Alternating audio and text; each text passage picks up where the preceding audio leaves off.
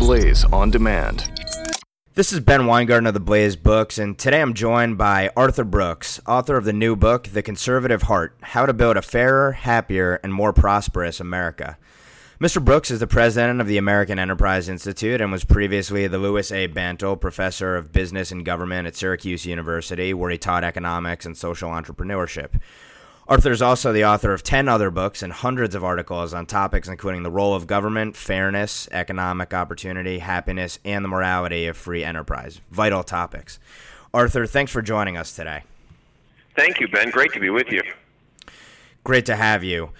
So, Arthur, the premise of your book, and I think our audience definitely agrees, is that conservatives, libertarian-leaning conservatives, independents, we have superior ideas, yet time and time again we have failed to win both the minds and hearts of Americans. Why are we failing to articulate our ideas effectively, and what should our message be? Thanks. Great question. The first problem that we have is that we forget our true purpose as conservatives. Conservatives can tell you chapter and verse that our ideas have been better at creating more billionaires than any other system in the history of the world. What we forget too much is to lead with what's most important, and that's remembering ourselves what's most important, which is that our fight is a fight for people with less power than we have. We're in a country that's hurting. We're in a country that's built on the concept of the pursuit of happiness, individual dignity through merit and hard work, and the whole concept of equal opportunity, yet those things are falling away. Those things are falling by the wayside. I mean, the book, The Conservative Heart, has all the details on how bad it is, how much worse it's getting to be the bottom of the income distribution in America today. It also shows in real detail that liberals are not going to solve this problem. They can't solve the problem. It's not that they hate poor people. That's preposterous. I hear conservatives say that sometimes. It's not true. It's that they can't help poor people because their solutions make them dependent and are actually worse for poor people, almost worse than not doing anything at all. The only ones who can help are us. And if we forget that the purpose of the American experiment is opportunity for those who need it most, then we're actually not worthy of calling ourselves conservatives. And that has to stop. And then when we remember that, then we need a communication strategy so people can see what's written on the conservative heart, that we are pro-poor, that we want an aspirational society with equal opportunity. And at that point, we could see a wave of support that's greater than any support for the conservative movement that we've ever seen. A key insight early on in your book is that you write that progressives, and I quote here, understand that minorities fight against things while majorities fight for people. How can those on our side who believe in negative powers for government argue that we are fighting for people? In other words, it's much easier as a progressive to say, here are the 15 things that the government can do to help you. How do we counter that effectively with our conservative principles? It's a tricky proposition, to be sure. When you basically believe in limited government, you believe in limited government in a negative sense. You believe that taking something away is important, so you fight against that thing. Meanwhile, your opponents are fighting for people with the very tool that you're fighting against. And that puts us in a minority position, as you just stated, and it puts them in a majority position. How else could a 20% minority, which are liberals in America, call themselves the 99%, which is how they characterize themselves in all the Occupy debates, and they love that characterization. The way that we need to argue is not fighting against government programs. It's rather fighting for people that are having barriers put in the way of their success. And here's how we do it. For all intents and purposes, we need to remember the secrets to a successful, happy life. This book, The Conservative Heart, contains the 4 secrets to a happy, successful life for everybody. Rich people, poor people, black people, white people, doesn't matter. If you're a person walking this earth, there are 4 secrets to a happy, successful life. They are in order: faith, family, community, and work. Work not as a source of money, but as a source of dignity and earned success. Faith, family, community, and work. If we remember that these are the important things for everybody, then when we talk about government programs that get in the way of those things, we're not being negative and fighting against those things. We're fighting for the people that need those institutions.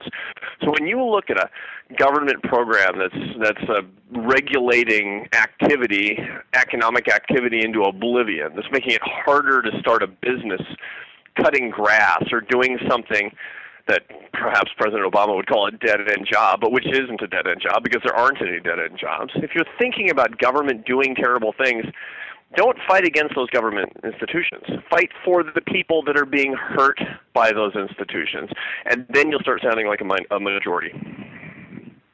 Really crucial insight that comes out of your book that you sort of touch on there is this paradox at the heart of our political ideology spectrum, which is materialism versus idealism. So the left is always based in materialism, and their opponents should be based in idealism, yet our side speaks in terms of materialism, and the left speaks in terms of idealism.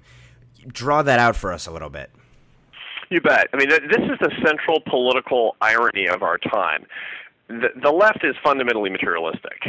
They believe that money, particularly money from the government, can solve people's problems. If they didn't believe that, they wouldn't have pursued the war on poverty for the past 51 years that has left the poverty rate exactly where it started after $15 trillion going down the pipe. Materially small differences in how materially satisfied and how people are consuming, but big differences in idleness, in dignity, in living good, upright, moral lives. It's left people dependent and desperate. It's been horrible. Why? Because all we've done is pour money into the poverty problem. That's materialism, and that's how the left basically is how it thinks about itself. That's how it thinks problems are solved. Yet they wrap themselves in moral language, the language of compassion and fairness.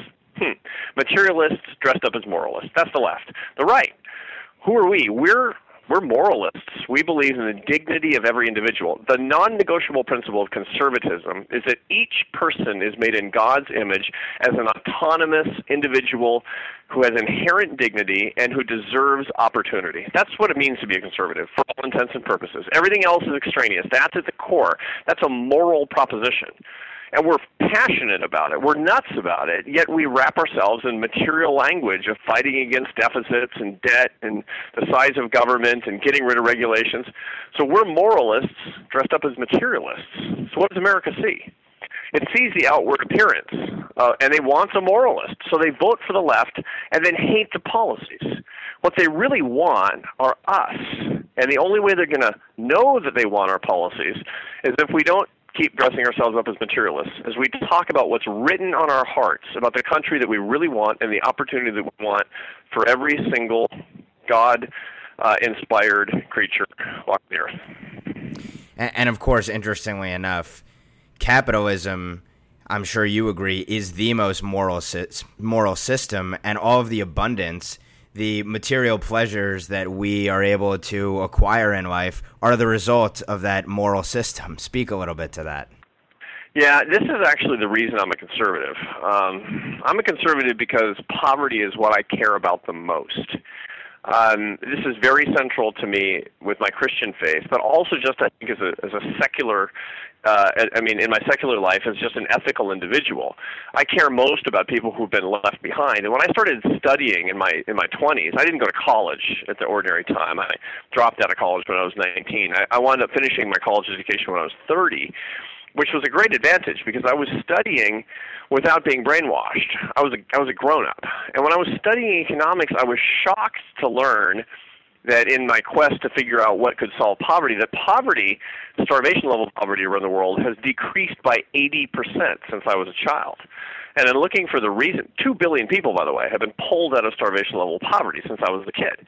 I didn't know that. I thought things were worse. They're better. Much, much better. So in trying to figure out how you save the next 2 billion people and how you can bring all that progress more to the United States, where the poor, it's better to be poor in America than in the third world, but we've stagnated and the poor are being left behind, so the progress isn't as good. I started looking at the reasons. Why is it that these people have been pulled out of poverty? And the answer is basically globalization, free trade, property right, the rule of law, an American-style free enterprise. And, by the way, in places like the Pacific Ocean, the American military that's kept sea lanes safe for world trade for the very first time in human history. It was American conservative ideas of free enterprise and American leadership that pulled billions of people out of poverty. That is the most impressive, important humanitarian achievement. It is a great moral good, and it's been done by American ideas, and we didn't even know it. That was working while we were sleeping. If we want to pull the next 2 billion people out of poverty, we need to be warriors for free enterprise and shout this from the rooftops. No more than materialistic nonsense. Talk about saving the poor, and then let's watch ourselves win. Let's talk about one of those people who was in poverty that is a central character in your book. Tell us the story of Dallas Davis. Dallas Davis, it's a wonderful story, and the book is full of these stories, and it's so interesting. As a social scientist, I get used to doing data, but when you talk to people who pulled themselves out of poverty, who built their lives like Dallas Davis, here's the thing you find. Poor people who've gotten themselves out of poverty, they might not know they're conservatives, but they are. They know that it's conservative principles, whether they call them that or not, that help them, and Dallas Davis is a perfect case. This is a guy who was homeless in New York City. He wound up in prison, and after getting out of prison, he was homeless again, and a revolutionary, inspirational, visionary program in New York City called the Doe Fund, started by a good, strong Catholic couple, took him in, gave him job skills, and he turned his life around completely. Now, here's the key thing in Dallas Davis's life to keep in mind. When the government looked at him, when the liberal state looked at him as a poor guy, a homeless guy, a drug-addicted guy, a felon, it saw a terrible liability to manage. This is how a lot of the world sees poor people, liabilities to manage. But when the couple that started the Doe Fund, their name are George and Harriet McDonald, when they looked at Dallas Davis, they didn't see a liability to manage. They saw an asset to develop, an asset in the human family. And they developed that asset through the blessing and sanctification of ordinary work. They held him to the same work and moral standards that any of us would hold our kids to. He started out pushing a bucket down Fifth Avenue and cleaning the streets. And he graduated to more technical work, and today he graduated at the top of his class. He has his own apartment. He's reconnected with his family. He's taking care of his kids, and he has a full-time job. He's connected with his faith, and he's a happy person. This is how we repair people's lives. This is how conservatives can bring the witness that we have to what leads people to be successful and happy, and help people understand that that's written on the conservative heart. Let's talk about another example of abject poverty writ large that has been transformed dramatically over the last 30 years, and that's the example of India. Tell us about that. India is an incredible case for our listeners who haven't paid that much attention to India, and I'm going to assume that most haven't been to India. It's an unbelievable story what's happened over the past decades. The first time I went to India, I was 19 years old. I was working as a musician. The reason I dropped out of college when I was 19 is I wanted to be a musician. So I was working as a musician. I went to India on a concert tour. This is in the 80s, the mid-80s. I've never seen poverty like this. People with leprosy, children starving to death on the street, abject poverty, beggars every place. It was terrible. It was lost. It was a lost society. Now, I didn't know why that was. I thought, well, just poor places are poor. They're always going to be poor. Well, the reason that India was as poor as it was not just history. It was because it was in the grip of socialism. The Soviet Union had inspired Nehru, the first prime minister of the modern state of India, to impose all kinds of central planning that led to crop failures, it led to industrial policy, and it led to poor people dying by the tens of millions, and that's what I saw. Well, when I started going back to India in more recent years, as president of the American Enterprise Institute, our group does work there. And when they were doing their work, when we go to look at the work that's going on in India today, you see a completely different country. Why? Because they've modernized. They've tossed out the socialists. They've adapted American capitalism to the Indian market, so what do you see? You walk through a slum in India today, you see poverty, a lot more poverty than you see in the United States, but you see work, and you see optimism, and you see hope. I was in a slum in Mumbai recently, And the slum's called Dharavi. It might sound familiar to some listeners because it was the slum featured in the movie Slumdog Millionaire, as a matter of fact. I was talking to a guy, and his job is sorting recycled toothbrushes, plastic toothbrushes for recycling. Crazy job, right? Talking to him, it sounds really terrible. Sounds like it's very sad. But when you actually think about it a little bit and you talk to him, it turns out that his daughter's a flight attendant and his son's becoming an electrical engineer. That's a society that's on the make, and it's on the basis of hard work and merit and aspiration and good public policy. Mostly it's about capitalism and the American way, which can be the Indian way. Just to transition a little bit, we've talked a bit about the principles that are winning principles that are good for not only this country but the entire planet. But when the pedal hits the pavement, there's the issue of political expediency, or how to win, in other words, which sounds a little bit better than expediency. So one tactic that you recommend is stealing all the best arguments of the left, and you defend the use of the term social justice. Now, I would counter that the word justice needs no modifier. How would you respond to that? That's true. Justice is justice. You don't get one kind of justice as more important than another kind of justice.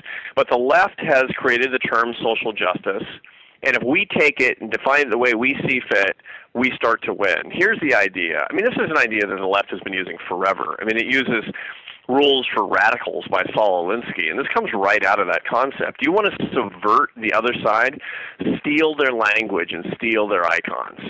Go where they live. Walk into their house. Take their furniture, rhetorically, while they're still sitting there, because it's legal. It's fine. What we need to do is to stop getting wiped out by the left because they own fairness. They own compassion. They own social justice. No. I believe in justice. And social justice is just as good as any other kind of justice, so I'm going to define it the way I see fit. And the way I define social justice is fairness, which comes from rewarding hard work and merit for people who are innovative and toiling by the sweat of their brow. It's equal opportunity for all. It's individual dignity as children of God. That's social justice from my perspective. That's the way I'm going to define it, and I'm going to fight for it. And I'm going to use the term so that no longer when somebody says it, it's code word for big-hearted liberalism. How do we stop a safety net from turning into the massive welfare state that we have today? So in other words, let's say that we had a Senate of Mike Lees, a House of Mike Lees, and a President Mike Lee who was able to reform our system and shrink it down and create a place where human capital grows, and thus we avoid having such a large number of people on welfare rolls and all of the other social pathologies that exist. How do you stop the welfare state from ultimately growing because politicians have an incentive to push people onto the rolls? First of all, I got to say, I love the sound of President Mike Lee, I got to tell you. I mean, Mike Lee's great. And so we get a President Mike Lee, that would be a good start on this. The second thing I want to bring up, however, is that I know it's easy for conservatives who are listening to us today to say it's always a slippery slope, but don't get started. Just zero out the whole welfare state. Just get rid of it entirely. Get rid of all the detritus of bureaucracy and all the big-hearted government as if government could dispense love. Get rid of the social safety net. Well, that's actually a very radical position that's not historically associated with conservatives. Friedrich Hayek, the most important conservative economic thinking force of the 20th century, he believed that the first job of government was to create a socially sustainable safety net for poor people. He didn't think that it was going to make the economy more efficient. He just thought it was a good thing to do. Ronald Reagan said the same thing. He talked in rhapsodic terms about the importance of the safety net. He thought it was one of the greatest achievements of the capitalist system is that for the first time in human history, we had the money that we could help people through the government and through private charity. We didn't even know. It's an extraordinary achievement. And I agree with Friedrich Hayek and Ronald Reagan on this. However, I know it can get out of control. So here's what I suggest to my conservative friends. Here are the rules of the road on the social safety net. The social safety net is something we should declare peace on. It's not that we need to lower the spending on food stamps because we spend too much money on food stamps. We have to dedicate ourselves to a society where fewer people need food stamps, and that comes from opportunity. So declare peace on the safety net per se, but only for people who are indigent. The reason that safety nets become so expensive is because they're for middle-class people and crony corporations and rich people and people who aren't really poor and everybody in between. That's what happened to Greece, by the way. Greece is in a period of austerity today because they were insolvent. And they were insolvent because everybody and his brother in Greece was availing him or herself of the social safety net. It was for everybody, not just the poor. You got to draw lines, and you got to be tough. You have to draw lines at the poor. And the third and the most important concept for the conservative social safety net is, remember this, always with work. Work is inherently dignifying. Work is a blessed thing. And to the extent that we can always accompany welfare with work, it shows our values, which is that unlike liberals who believe that work is a punishment, conservatives believe that work is a blessing. So let's spend the resources and spend the money and make work requirements part of every welfare program, and we'll be on the right track to make sure that this doesn't take over the whole the country and economy. I saw Rick Perry give a speech in New York yesterday where he was championing a lot of the principles espoused by you and Charles Murray and others at AEI, and he was really speaking to in some ways, a radical agenda in terms of fighting against the Republican establishment. What gives you optimism in a time when there is such a rift in the Republican Party between the quote-unquote establishment and the Tea Party, who is basically in open warfare with them to some degree? I've seen this play out a lot of other times. I've seen lots of cases where different factions exist on the right, and generally speaking, it works when there's a visionary leader who has a visionary aspirational agenda and brings everybody along. The reason we have fragmentation today is we don't have clear leadership. And therefore, the opposition that the Republicans have to each other and also to the liberal president is based on pessimism and division. It's a very normal thing. The great political disappointment of our age is that Barack Obama, elected in 2008, not that he was elected, it's that he campaigned on optimism and unity, but he's governed on pessimism and division. The natural reaction to the pessimism and division of Obama is a pessimistic, divisive opposition. It is a Republican Party that's very pessimistic and very divisive within itself and with the liberals. It's predictable what we see. The only solution to this, just as it was the solution in 1980, is an aspirational, visionary leader who's not just following the electorate. See, this is the problem with politicians. They call themselves leaders, but they're not. What they're doing is they're following the worst sentiments of people who are frantic and angry about what's happening in the country. I mean, look around. The country's being totally led astray. There's chaos. There's lawlessness.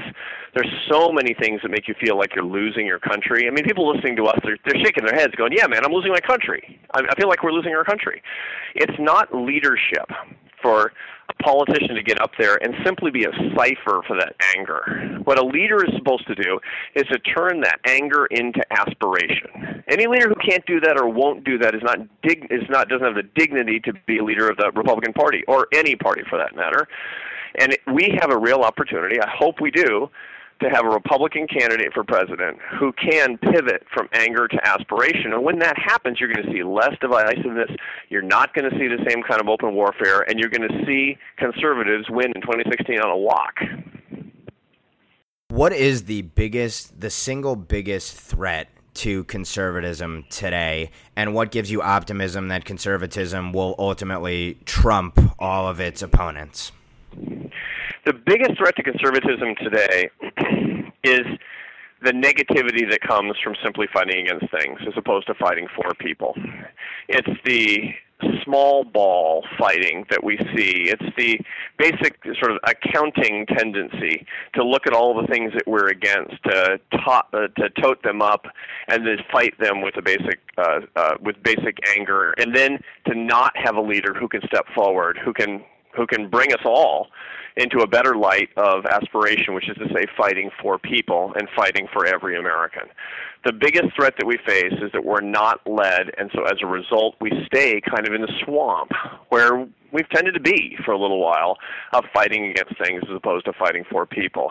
I don't think that's going to happen. I actually look at the front-running presidential candidates today, the mainstream candidates, and I think that they're pretty optimistic people. I think that they have Well, it's certainly a more aspirational agenda than we saw in 2012 or 2008. And furthermore, I feel that they care more about non-traditional members of the Republican Party or potential members of the Republican Party than I've seen in a long time. The basic math of conservative victory politically is making more people be drawn to us, not fewer people who are more angry and yelling louder. That's how you lose. That's how you always lose. But having more people who give us a shot, who want to hear what we're all about, who say, you know, that sounds different than what I've heard before. People who are sitting on the sidelines right now, who are persuadable, that's how we do it. And I think we got a very, very good shot at having 4, 5, maybe 6 candidates that are in the lead and are having a war with each other about who's more pro-poor and more pro-America. The name of the book is The Conservative Heart, How to Build a Fairer, Happier, and More Prosperous America. And we've been speaking with its author, Arthur Brooks. Arthur, thanks so much for joining us.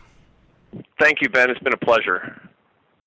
For more on this and other books, you can visit The Blaze Books at www.theblaze.com/books and follow us on Facebook at facebook.com/TheBlazeBooks and Twitter at TheBlazeBooks. You can follow me on Twitter at BH Weingarten.